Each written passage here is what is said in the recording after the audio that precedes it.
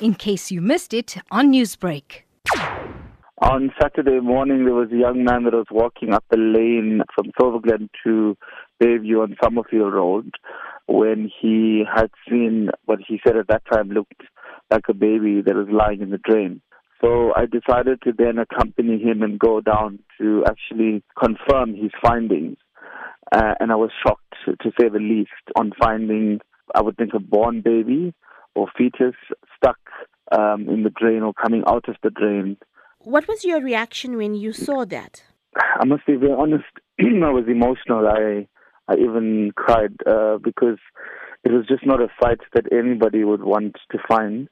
The baby was head down with his feet in the air, and then we decided that, we had to just turn him over. We found that the umbilical cord was still attached and what looked like afterbirth.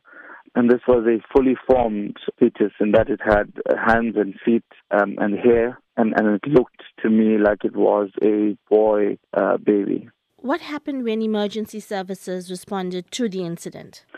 Well, an inquest or case had to be registered, so we had to wait for Bayview SAPS, and thereafter they had called for forensics and the mortuary services, because now this becomes a criminal matter.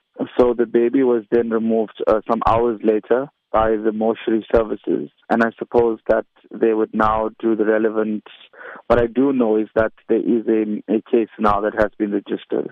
And what has been the community's reaction to this finding? The community was one of anger and shock, to say the least. This is or has been the first incident within our community. And we're still quite bamboozled, to say the least, as to how this would have transpired.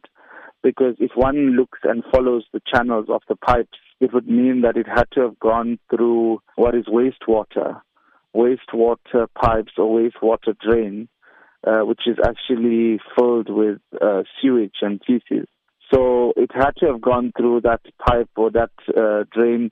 But where that is coming from, I think, is what everyone's question is. But we don't know the circumstances surrounding what has transpired at this stage.